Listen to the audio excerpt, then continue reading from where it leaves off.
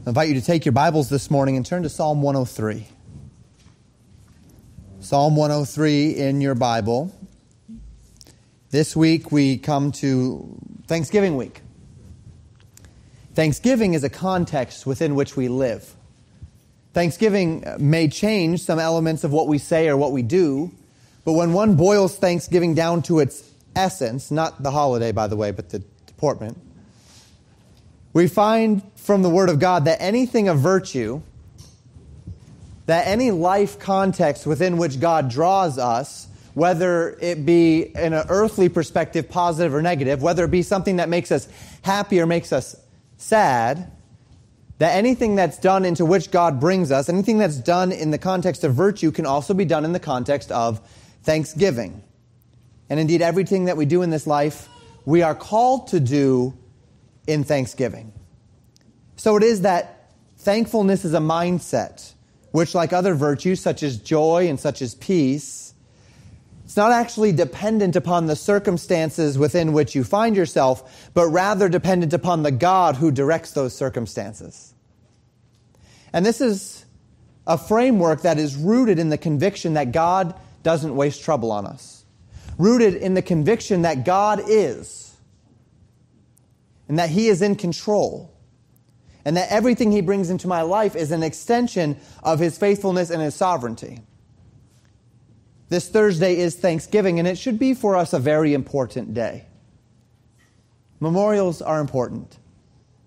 And this memorial, perhaps more than most, because it is intended to draw our minds outside of ourselves and root them on that which we have been blessed with. Now, I know that Thanksgiving is losing that flavor in the world around us. Thanksgiving was the last holdout of the Christian holidays that did not have a deeply worldly influence until Black Friday really started to become a thing. And the mindset of being thankful for what I have becomes the mindset of coveting what I don't. But it need not be so among us.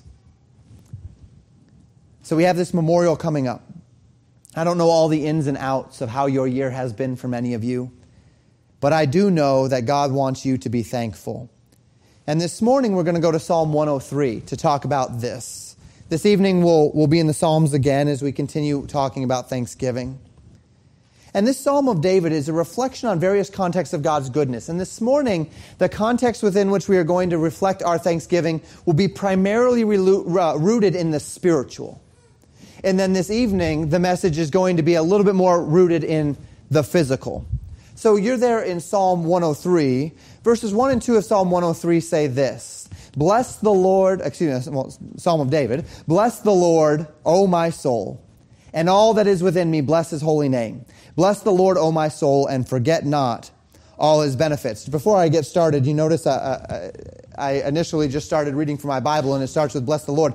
Do take note that a Psalm of David, and what you see there in the text prior to verse number 1, depending on which Bible you have, you may have a comment, which is probably in italics, and then you'll see something like a Psalm of David, or for Psalm 102, it says a prayer of the afflicted when he is overwhelmed and poured out his complaint. That's in the Hebrew. That's in your Bible. That's inspired Scripture as well. If they have a little comment, if your Bible adds commentary, of course, that's not inspired. But a Psalm of David, that is actually in the Hebrew text. And so we read this Psalm, beginning in verses 1 and 2, bless the Lord, O my soul, and all that is within me. Bless His holy name. Bless the Lord, O my soul, and forget not all His benefits. As is so often the case within the Psalms, David calls upon his soul to bless the Lord. The idea of blessing the Lord is not the idea of some liturgical blessing, but rather it carries the concept of worship, of adoration, or of thanksgiving. To praise God, to adore God, and to reflect unto God the glory that is due unto His name. And David calls upon all that is within him. He says, all that is within me, bless God's holy name. All that is within me, don't forget God's benefits. Don't forget all the ways that God has been good to me. And that is the theme of this psalm. Soul, David speaking to himself, David calling unto self-examination and self-exhortation. Don't forget all the ways that God has been good to you. You know, we humans have a unique capacity to remember the bad and kind of gloss over the good, don't we? If you have a track record of buying things online, and particularly if you have a track record of reading reviews, one of the things we understand is that there's far more, if something bad happens with a product, you're far more likely to review it than if something good happens, right? The typical idea says if somebody likes your product, they'll tell 10 people. If somebody hates your product, they'll tell 100 people, right? And that concept is very human. The idea that the things that stick out in our mind the most are the things that are somewhat negative. People are far more likely to remember if they had a bad experience with something than if they had a good experience with something. A good experience is expected, in a manner of speaking. But a bad experience sticks out like a sore thumb. It sits atop our recollection, and so we're more vocal about it. The same can be said about our circumstances. We have a tendency as humans to overlook the things that God has given to us that are going very well because it's just life. That's the context of life. Things are going good. But then when things go wrong, or when things aren't what we'd expect, we have a tendency to bubble those up to the top and to lose perspective on life as a whole. And David seeks to counteract this tendency within himself with an exhortation to his own soul that he would not forget or overlook all of God's benefits. Verses 3 through 5, he says, "Who forgiveth all thine iniquities, who healeth all thy diseases, who redeemeth thy life from destruction, who crowneth thee with loving kindness and tender mercies, who satisfieth thy mouth with good things, so that thy youth is renewed like the eagles." We find here a list of 5 attributes of the Lord's faithfulness to which David exhorts his soul to bless the Lord. That in the midst of any troubles, that in the times of distress, general or specific, yet David finds these things unto which to exhort his soul unto thankfulness. We'll walk through them together. First, he says in verse 3, "Who forgiveth all thine iniquities." There is a difference in the Scripture between the word sin, iniquity, and transgression. To sin literally means in the Bible to miss the mark. It's the idea of missing the mark of the character of God or the will of God, perhaps better described to miss the mark of faith. Faithfulness to the Word of God and to its understanding of God and His expectations for us. So that's the idea of sin. In the Greek, it literally means to miss the mark. The idea of iniquity is talks about a bending or a twisting. So iniquity is to take God's design, to take God's instructions, or to take God's instructions and to bend them or to twist them, to pervert them in our actions or our words. And so we take something that God has said and we say, well, that's what God said, and I'm gonna twist it to mean something else so that I can feel good about myself while simultaneously not doing what God has called me to do. Maybe following the letter of the law but not the spirit of the law, any of those sorts of things. The idea of bending or twisting, that's iniquity. And transgression describes intentional rebellion. To transgress is you know what God says, you know what He expects, and you are directly walking contrary to it, right? So sin is kind of missing the mark of God's character, God's will, missing the mark of faith. Iniquity is a bending or a twisting. Transgression is purposeful rebellion. And here we find David use the word iniquities here. Of course, that's not the essential focus. The essential focus is not that David committed iniquities. The essential focus here is that God has forgiven them. Who forgiveth all thine iniquities. Is there any truth more wonderful than the transcendent truth that God forgives? That the holy, righteous, omnipotent God loves us so much that He made a way for us to be forgiven. A forgiveness we could never deserve, a forgiveness we could never earn, but a forgiveness that has been extended to all men and applied to those who by grace, through faith, come to the cross of Christ for mercy through believing on the name of Jesus Christ. So that all who believe, who receive the finished work of Jesus Christ on the cross, His death and His victorious resurrection, will receive forgiveness of sins, adoption into the family of God, judicial release from the guilt of my sin, practical salvation from the power of sin, spiritual cleansing from the shame of my sin, and one day even freedom from the very presence of sin. Thank God for that. That's worthy of our thanksgiving this morning.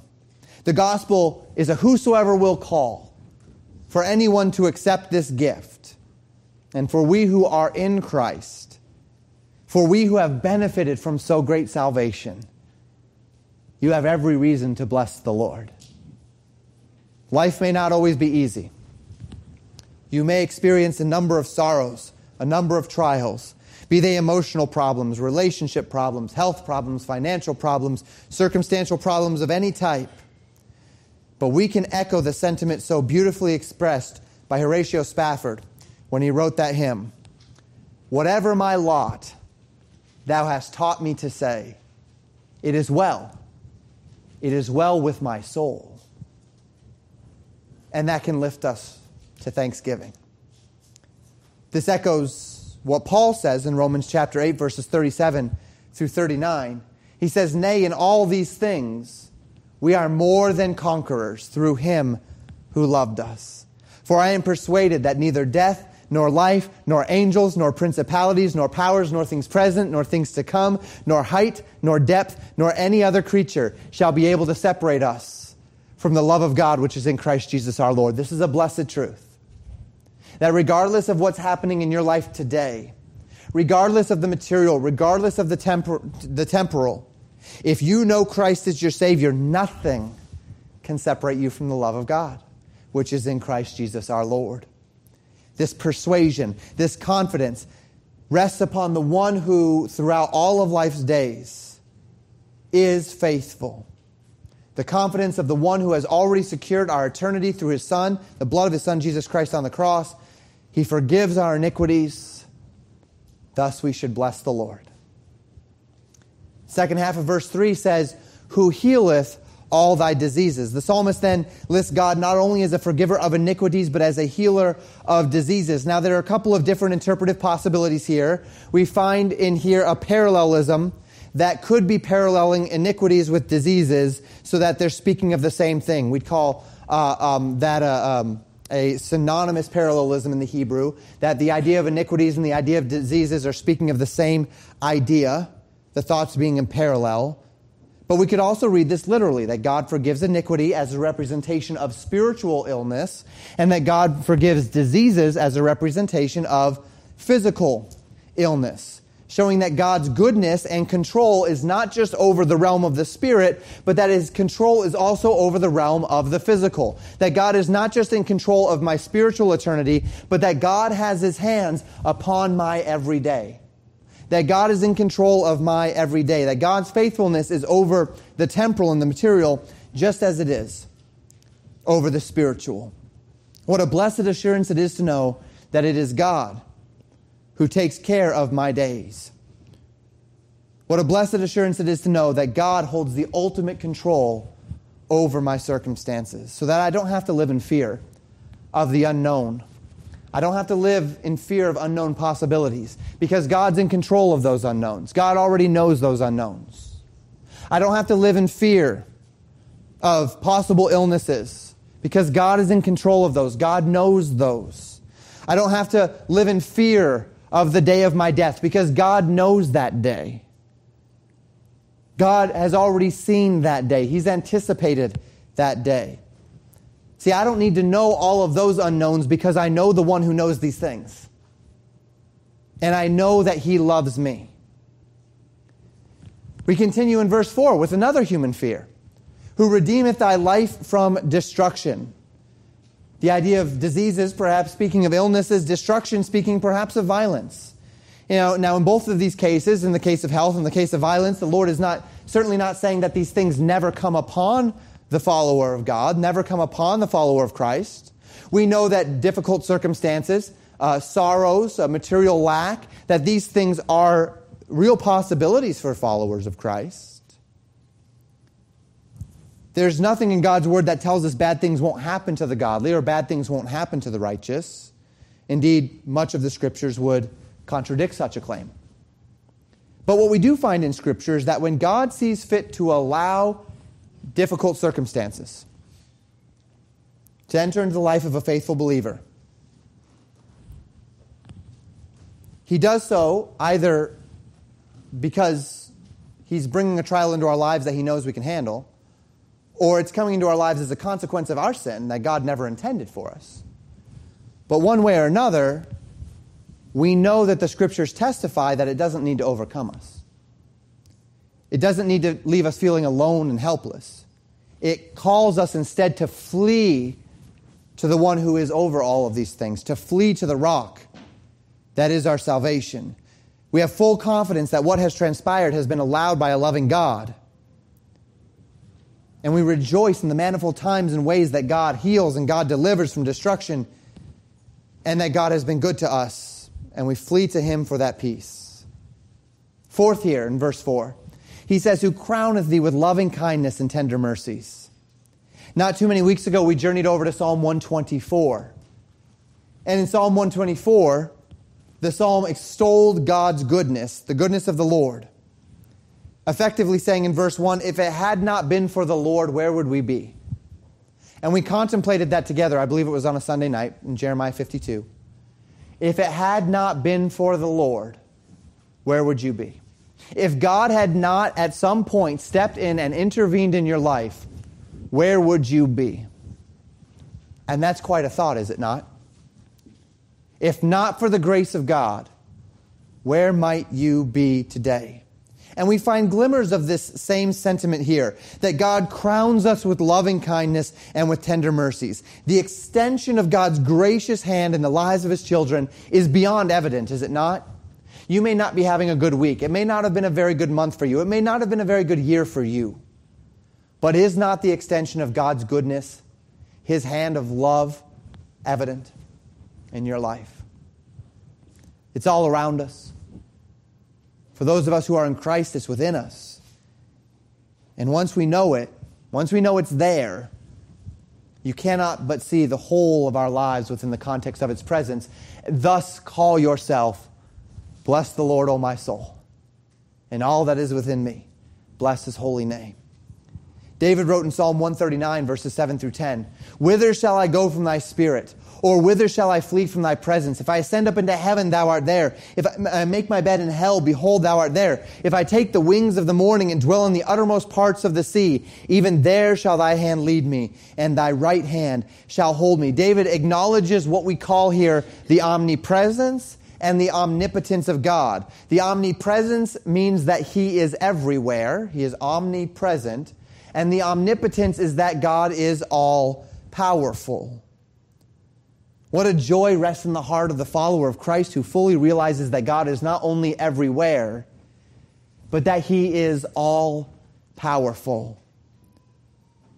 That their loving God has directed His omnipotence and His omnipresence unto you in loving kindness and in tender mercies. That the abundant and limitless resources of God are utilized in His goodness, in His greatness, and in His faithfulness for your best good. Such wonderful realities might cause us to echo the words that David writes in Psalm 139, just one verse prior to where we picked up in verse 6. Such knowledge is too wonderful for me. It is high, I cannot attain unto it. If you attempt to contemplate these things too deeply, you'll just kind of get a brain bruise at heart. How can I contemplate a loving God, a faithful God, an all-powerful, omnipresent God who is dedicating His resources, though I don't know why and don't understand it, to me? I can't truly comprehend that. But you know what I can do? I can be thankful for it. I can bless the Lord, O my soul, and all that is within me. With all that is within me, I can bless His holy name. One final direct attribute that David gives here, he says, as he exhorts his soul to bless the Lord in verse 5, who satisfieth thy mouth with good things, so that thy youth is renewed like the eagles. Satisfaction can be difficult to come by in any day and age. In this particular age, we find ourselves in a very discontented culture, don't we? Always looking for that which we don't have. Always wanting that unto which we have not attained. And yet in the Lord, the Bible says we can be satisfied. As David would write in Psalm 84, verse 11, no good thing will He withhold from them that walk uprightly. And with all of these phrases, this one as well, It's not intended to promise us health and wealth. That you're discontent because you don't have that thing, and you're discontent because you want this thing, and you're never going to be happy until you get those things. Certainly that's not the context within which the Christian operates. It's not a promise of health and of wealth, but rather that as we follow the Lord, we begin to love what He loves and hate what we hate. We draw closer to Him. As with any relationship, as you draw closer to the person, you begin to pick up their quirks and their features, right? You begin to love what they love. You begin to hate what they hate. You find a unity, and it's the same with the Lord. As we seek first the kingdom of God and His righteousness, the Lord will add unto us those things that are His delight and desire to add, and we will find within ourselves utmost contentment in that which He has given to us. Satisfaction. We'll find ourselves resting in total satisfaction of all that God has chosen to give us in His timing, satisfied with our daily bread, satisfied with our material provision, satisfied with our place in this world, and having all things necessary for life and godliness according to His merciful hand. And that causes us to bless the Lord. And all of this, the verse says, that thy youth is renewed, so that thy youth is renewed like the eagles. We find this very similar to the phrase in Isaiah 40, verse 31, where Isaiah wrote, they that wait upon the Lord shall renew their strength. They shall mount up with wings as eagles. They shall run and not be weary, and they shall walk and not faint. The idea here is the same. We see in both of these verses the allusion to this idea of strength being renewed or having strength like eagles. That those whose expectation rests not upon the material things of this world, but upon the Lord. My soul, wait thou only upon God, for my expectation is from Him, the psalmist said. For those whose expectation rests upon the Lord will abound unto them in all things necessary. Renew their strength, invigorate their spirit unto contentment, unto joy, and into a state of mind by which we live in the context of thanksgiving. We're back in Psalm 103, verses 6 and 7. The Bible says, the Lord executeth righteousness and judgment for all that are oppressed. He maketh known His ways unto Moses, His acts unto the children of Israel. David then appeals to history. It's important that we understand history.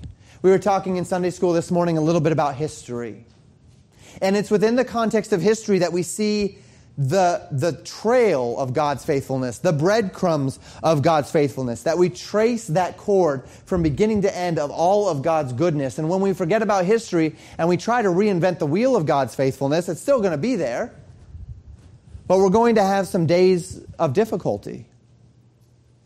And yet, here David looks back upon God's goodness in the days of Moses, God's goodness in the days of the Exodus.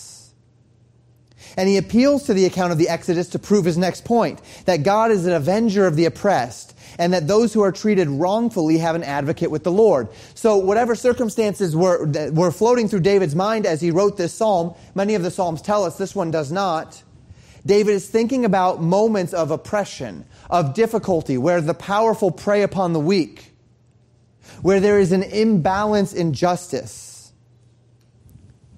And as David thinks of these things, even within this, his mind is brought to a place of blessing. His mind is brought to a place of thanksgiving because an indelible element of God's character spanning every generation and every context is that God is on the side of the oppressed.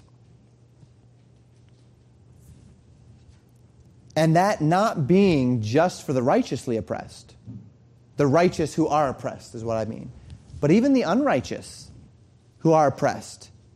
God's character in this area, God's desire toward the innocent and toward the oppressed is so strong that even the unrighteous who are oppressed, even the unrighteous who are wronged innocently have an advocate with the Lord. Now, as it relates to the righteous, we have any number of passages we could turn to see that the Lord is on the side of the righteous who are oppressed. 1 Peter 2, verse 14 says, and if ye suffer for righteousness' sake, happy are ye. And be not afraid of their terror, neither be troubled. Then it goes on to say in verse 20, for what glory is it if when ye be buffeted for your faults, ye take it patiently? But if when ye do well and suffer for it, ye take it patiently, this is acceptable with God. Among those who suffer for righteousness' sake, the Bible says God is a stalwart advocate. The most obvious example of such honor is found in Jesus Christ himself, is it not? That Jesus Christ bore oppression in his innocence even unto death. And the Bible says that unto death he bore this, and yet God highly exalted him. And one day, of course, his death will be avenged upon the unbelieving world. But so deep is God's advocacy for the innocent. So deep is God's care for those who are oppressed wrongly. So abundant is God's favor upon those that are wronged, that the wise King Solomon warns us in Proverbs 24, verse 17 and 18. Rejoice not when thine enemy falleth, and let not thine heart be glad when he stumbleth, lest the Lord see it, and it displease him, and he turn away his wrath from him. Solomon exhorts the reader not to rejoice over the fall or the stumble even of your enemy, over an oppressor, because the heart of God is so eager toward the plight of the oppressed, that it may be that through your rejoicing in the misfortune of your enemy, God might turn his mercy toward your enemy. Because God's heart rests with the oppressed, with the downtrodden, with the poor, with the innocent. And as verse 7 expressed, the clearest case in point is found in the Exodus.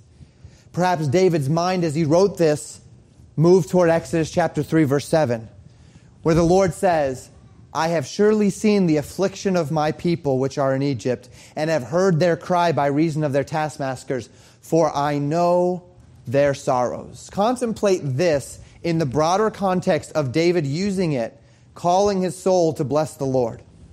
God says, I know their sorrows. I have seen their pain. Have you ever been in a tough place? A place of sorrow, a place of difficulty, a place of oppression, and you just feel alone. Like nobody understands. God looked down at Israel and Egypt and heard the cries of their oppression, and he says, I know their sorrows. My eyes have been opened to it. I'm listening. This mercy, this love, this compassion, it did not end with Israel, though. It extends to all. We see that in Psalm 103. We see David taking the example, the history of the Exodus, and he's saying, this is for me too. That just as God heard them, that just as God saw them, that just as God made known his ways unto Moses, executed righteousness and judgment for the oppressed in the days of the Exodus, so too he will do to me today. Therefore, bless the Lord, O my soul, and all that is within me. Bless his holy name. Verses 8 and 9. The Lord is merciful and gracious, slow to anger, and plenteous in mercy. He will not always chide, neither will he keep his anger forever. These are great verses, are they not? Our Lord is merciful, gracious, slow to anger, quick to forgive. He won't always chide, the text says. The idea is that he won't always contend over man's failings. And it gets even better in verses 10 through 12. He hath not dealt with us after our sins, nor rewarded us according to our iniquities. For as the heaven is high above the earth, so great is his mercy toward them that fear him. As far as the east is from the west, so far hath he removed our transgressions from us. Notice we see the word sin, iniquity, and transgression here. Among those who understand the depths of man's sinful state, the severity of man's natural separation from God due to our sinfulness, can these words be any more beautiful? We've sinned. You've sinned. I've sinned. Because you have sinned, because I have sinned, because we have offended a holy God's righteous character, we have been separated from God. We are separated from fellowship with God so that a holy God cannot have fellowship with our unrighteous hearts. And yet God, who loves us so much, because of that love, has sent His only begotten Son to die on the cross. His Son who knew no sin. His Son who never once was separated from fellowship with God. Who never once bore sin. And yet He sent that one to die on the cross. And the Bible says that on the cross, He, the Father, made Him, the Son, to be sin for us who knew no sin, that we might be made the righteousness of God in Him. Jesus bore our sin, bore our shame, bore that debt so that we could be forgiven. Isaiah 53:6 says, "The Lord hath laid upon Him the iniquity of us all." And through that act of merciful compassion, of substitutionary love, God is just to remove from us our transgressions. As far as the east is from the west never touches the west, right? If you go east, you're never going to come to the point where you've hit west.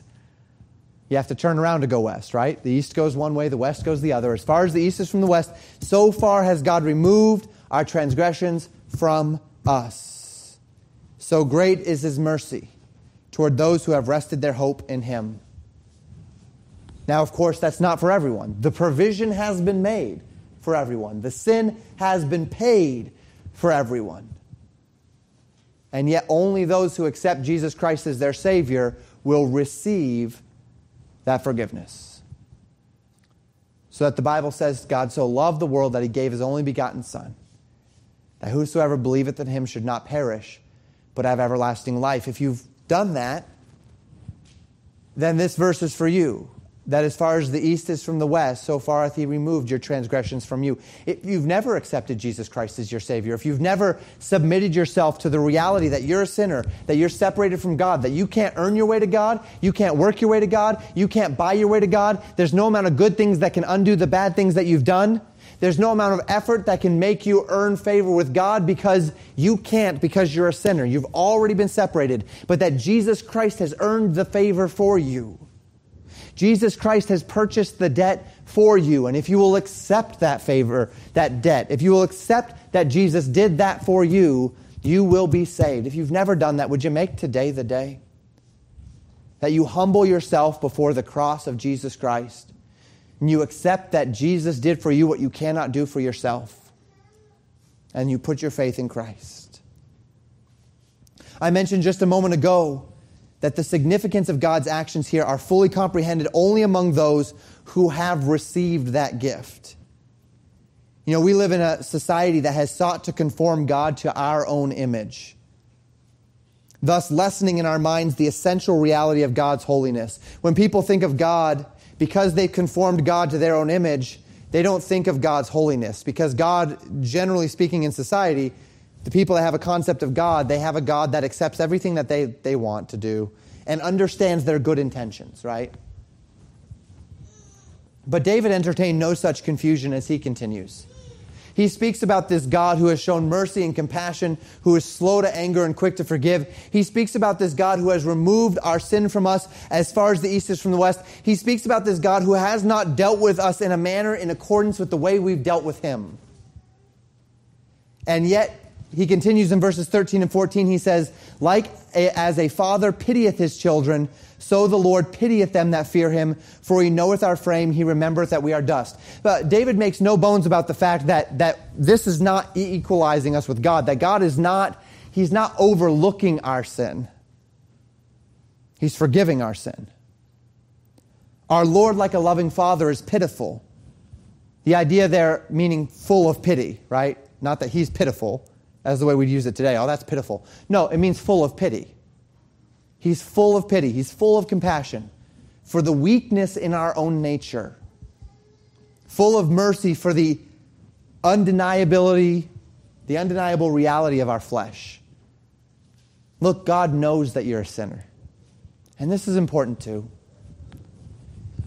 The reason why Jesus had to die is because you're a sinner, right?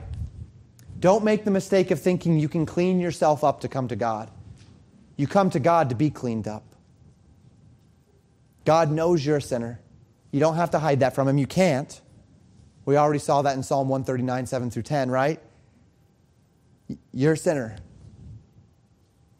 The point of coming to God is for Him to fix you, for Him to clean you up. He knows that which we struggle with because of our sin nature. He knows that this flesh is full of sin. Paul calls it the body of this death. I long in my spirit to serve the Lord with all that is in me. But within my flesh dwelleth no good thing. God knows this. He is pitiful. He is merciful. He is patient. He knows our frame. He knows that we're dust. And you know what? That too is worth thanking God for. It's a tremendous, tremendous blessing. It's a wonderful reality that God died for you at your worst, not at your best. That, as Jesus said, I came not to call the righteous, but sinners to repentance.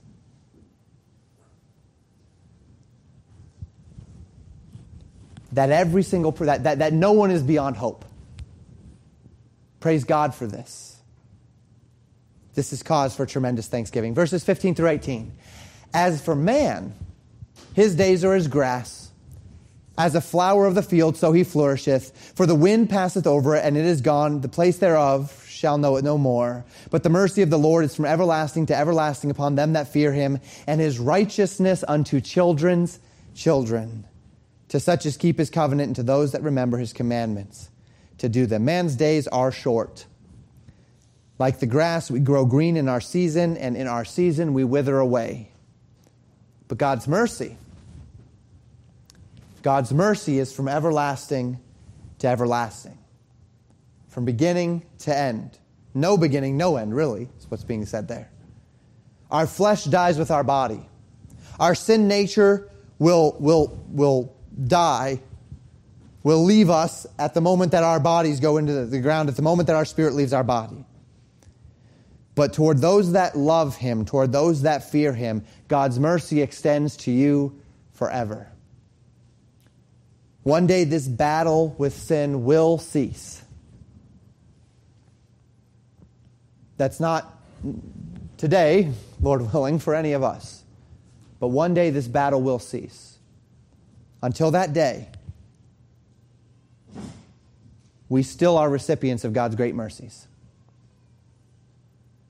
To those who remember the Lord's ways, to those that take up their cross and follow their Savior. Our favor rooted not in our own righteousness, but in the righteousness of the one who died for us. As David would say in Psalm 23, surely goodness and mercy shall follow me all the days of my life, and I will dwell in the house of the Lord forever. The Psalm 103 finishes in verses 19 through 22.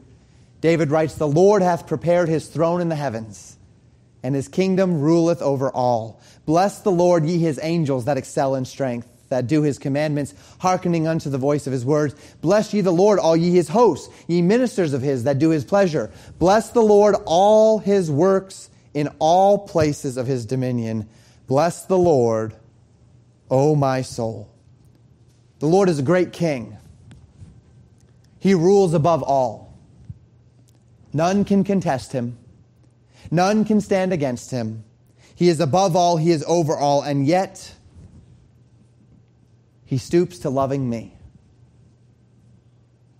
And yet, though made of dust, though utterly sinful, he loves me. He loves you. And for that, I bless the Lord. For that, I am thankful. And David calls here for the angels, the hosts of heaven, to bless the Lord.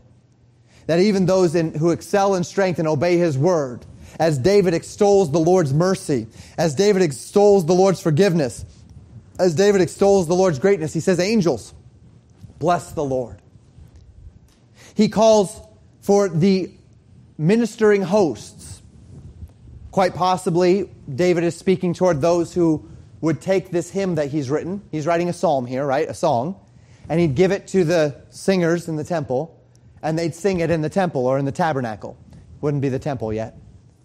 And perhaps it's them who he's speaking of here. He says, all ye as hosts, ye ministers of his. Maybe it's still speaking of the angels. That's possible. Or it could be speaking of those earthly ministers who are singing this song, you bless the Lord, all ye his hosts that do his pleasure. Then he says, all his works, all the created order, all his works in all places of his dominion, which is everywhere. Bless the Lord. Everything that is, bless the Lord. And then finally back to himself. Bless the Lord, O my soul. And this naturally leads us to consider our own condition on this Sunday morning before Thanksgiving. We speak this morning of the unchanging nature of God's grace. That which Paul describes in Ephesians chapter 2, verses 4 through 10, when he says, but God, who is rich in mercy, for his great love wherewith he loved us, even when we were dead in sins, hath quickened, literally made us alive together with Christ, by grace ye are saved, and hath raised us up together and made us sit together in heavenly places in Christ Jesus, that in the ages to come he might show the exceeding riches of his grace in his kindness toward us through Christ Jesus. For by grace are ye saved through faith, and that not of yourselves. It is the gift of God, not of works, lest any man should boast. For we are his workmanship, created in Christ Jesus unto good works, which God hath before ordained that we should walk in them. It is this mercy that comes from a God who was so rich in mercy, for his great love wherewith he loved us, even when we were dead in our sins, hath reached out to us through his Son, Jesus Christ, and who has elevated us from the gutter of the sin in which we lived to a seat at the King's table, by grace through faith, that in the ages to come he might show the exceeding riches of his kindness toward us through the sacrifice of Christ Jesus. It is this that if you're in Christ, you have experienced. It is this that you could experience today if you've never made that choice.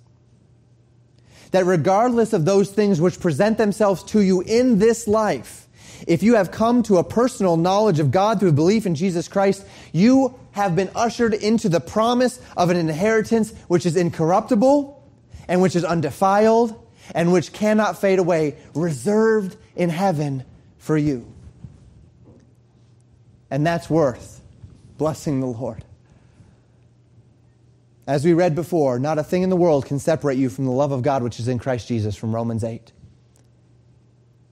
And for this, let us truly be thankful. In light of such great love, in light of eternal redemption, whereby we are lifted out of our circumstances and into the context of thanksgiving around the glorious and eternal resurrection that is ours through Jesus Christ, whereby we lived in blessed deliverance from the power of our sin over us, how can we be anything but thankful? The words of Helen Lemo are just as true as it relates to Thanksgiving as it does to anything else in life. When she wrote those words to the hymn, "Turn your eyes upon Jesus, look full in his wonderful face, and the things of earth will grow strangely dim in the light of his glory and grace." May I exhort you, I hope, and I believe with many this is true, that there's any number of material and physical things to be thankful for in this year. But may I exhort you to make that kind of number 2 on your list this Thanksgiving. We're going to talk about that tonight.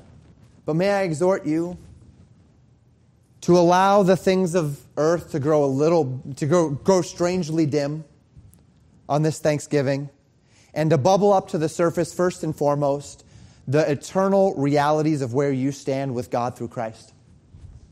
The eternal realities of what you have experienced, of the deliverance from sin, of the deliverance from its power, of the deliverance from its penalty, and one day even the deliverance from its presence.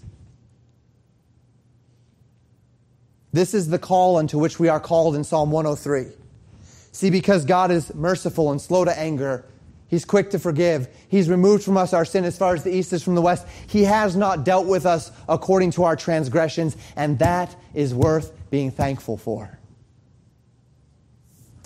All that is within us to bless His holy name, because we rest under the mercy and grace of the God of all flesh, because He knows our frame. He remembers that we're dust, and He loves us anyway.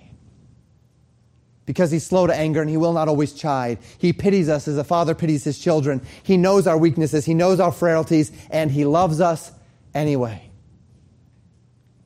This Thanksgiving, let us turn our eyes upon Jesus and have that proper perspective then to approach the circumstances within which we find ourselves. Thank you for listening to Pastor Jamin Wickler from Legacy Baptist Church in Buffalo, Minnesota. More information about Legacy Baptist Church and a library of sermons are available at www.legacybaptistchurch.net.